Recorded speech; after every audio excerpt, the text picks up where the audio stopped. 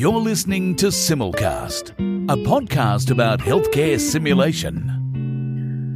So welcome to Simulcast. I'm Victoria Brazel, and today I'm joined by Jess Stokes-Parish and Steph Barwick to be talking about Women in Simulation, the initiative run by Simulation Australasia. Now, you will know both of these women as they've been on Simulcast before, and as you know, Jess is recently appointed as one of our co-producers. But I will introduce them. Jess Stokes-Parish, she's the chair of the Women in Simulation, as well as a co-producer of Simulcast, and I might just say right now, Dr. Jessica Stokes-Parish, having just got her PhD. How are you, Jess? Very good, thank you. And look, congratulations. That's not to be swept over, and your work on moulage and related things, outstanding. Well done. Thank you so much. All right, we're also joined by Stephanie Barwick. Again, listeners of Simulcast will know her for some of the great work she's done on translational simulation, testing new healthcare facilities. She works at the Mater Health Services in Simulation, and she's the deputy chair for Women in Simulation. How are you, Steph? Great, thanks, Vic. Well, it's lovely to have you both along. And without further ado, Jess, I'm going to ask you to give us a little bit of the background to the Women in Simulation initiative. Thanks so much, Vic, and it's wonderful to have the opportunity to chat about this group. So I think we started back around 2016, 17.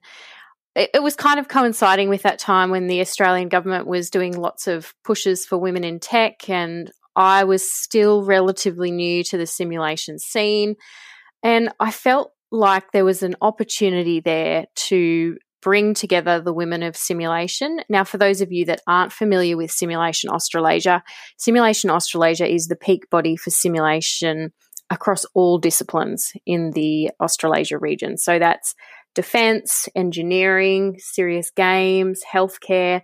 So those groups are really quite varied and broad, and I don't know if you've ever been to a Sim Congress before. I know you have, Vic and Steph, but for those of our listeners that haven't, it's quite a large, intimidating space if you've never been there before. So I guess when I thought of this idea, I thought, maybe this is a way for some of the women in simulation to connect and to have a space where they feel safe and also an open place that they can ask questions and explore more.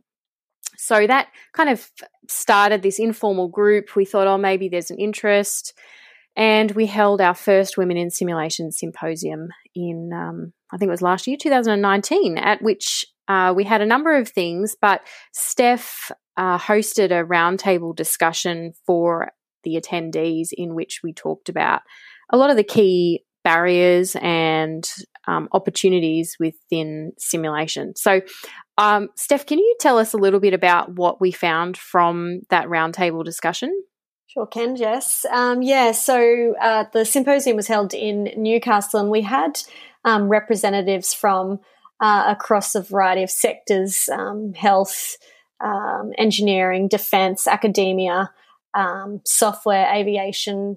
And we asked them a couple of key questions, in particular about the barriers they've faced in their work environment, particularly as a woman in simulation, and what were the enablers that they had also seen specific to the work environment for women in simulation. And in particular, the barriers that came up quite commonly were around a lack of policy, particularly in diversity, biases, no role models, career pathways that didn't support progression, particularly into leadership roles, funding and culture. They were the key barriers that we found, and male dominated actually, in particularly in the tech space.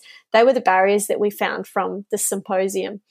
And when we asked about the enablers, some of the key enablers that helped women as a woman in simulation, but also as they progressed through their career, was this idea of having champions, other men and women champions for them in the workplace. The ability to have role models, organizations that had direction around diversity, policy around diversity, and also strategy that had been implemented in those organizations. So they were the key things we found, Jess, in that from that symposium. Thanks so much for sharing that, Steph. I think that, I guess, springboarded a lot of initiatives for us as a group. We then formalised Women in Simulation as a part of Simulation Australasia's formal program. So we now report to the board each year, and we provide strategic direction around issues of women in simulation. And part of that was that key piece that, Steph, you talked about, which was the diversity statement. And so as a result of that, we have developed a diversity statement, and we are now developing a policy. But before we set targets and goals around policy, we've commissioned a diversity snapshot research project, which is super exciting and is being led by a number of people that aren't actually on the committee but are members of the Simulation Australasia community who really want to contribute to this mission. So we're really excited to see that come to fruition more. And I guess we're trying to create more support groups. We've got a Facebook group online. We do have ongoing events.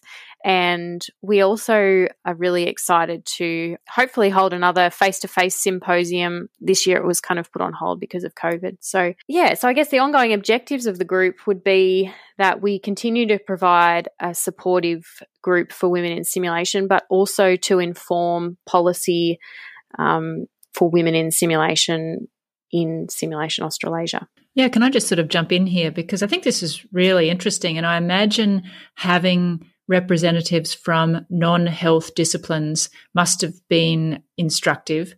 And I say this in part because I've always felt within simulation and education more broadly, we've got great representation of women. And so I'm sort of interested to see how you found that varied. And one of the reasons in simulation is, of course, that there's a big nursing presence that is still a profession dominated by women. And I've found some fabulous role models within the simulation community myself among the women.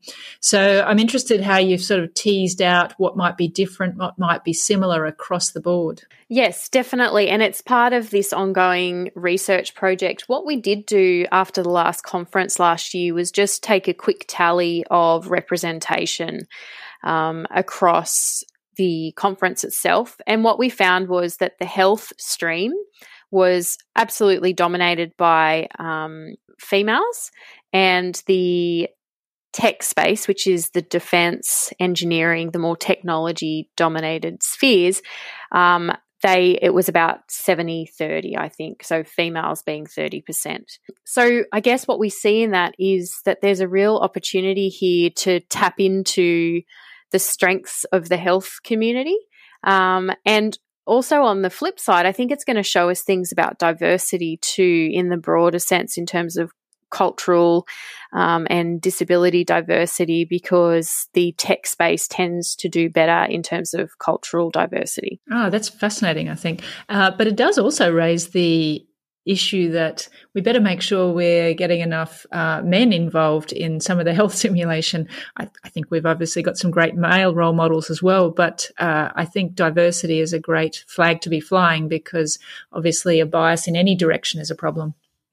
Yeah, precisely. And so that's why we said before we actually set any policy within the organisation with benchmarks or numbers that we should be reaching, we actually need to understand what is the makeup of our simulation community and where are the gaps. And, maybe we don't need a women in simulation support group for the health sector, but we really need that for the tech sector, and maybe we need a bigger focus on the diversification of the community as a whole. Yes, and of course it's not just numbers either, because, sometimes you might have excellent female participation in the simulation community, but then you find all the keynote speakers are men, all the first authors on papers are men, and then you start to unpick some of the granular detail. Yeah, exactly.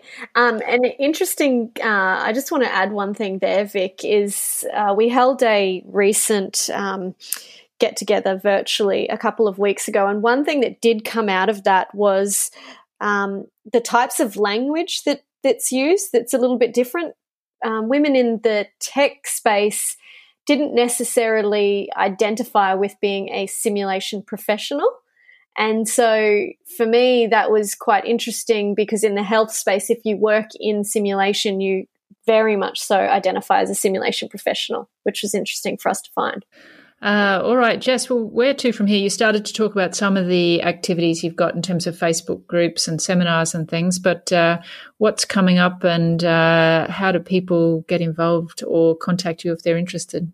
Well, so we have got the Facebook group, which you can just search Women in Simulation or go to the Simulation Australasia Facebook page. But we do have a really exciting masterclass series coming up from the 4th of June. So they'll be every fortnight from Tuesday, the 4th of June at 12 p.m. And they are by a lady who does career and life coaching. And so it's all about addressing things like confidence, the imposter syndrome, how to build a personal brand. So very personal development focused things that are applicable for everyone.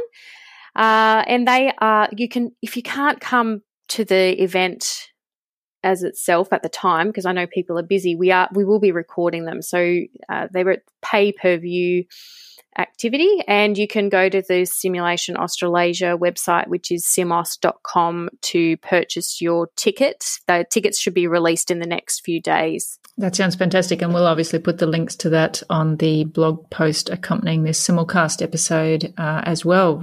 Sounds like great stuff, Jess. Thanks so much for having us. It's just really exciting to, I guess, put this out there and share our future directions, and also to invite anyone that is interested in joining the community to join us. Excellent. Well, thank you, Jess, and thank you, Steph. I think it's going to be a very interesting program to see what comes out of the research and then where the initiatives go from there. Thanks for having us, Vic. All right, Victoria Brazel signing off for Simulcast. You're listening to Simulcast.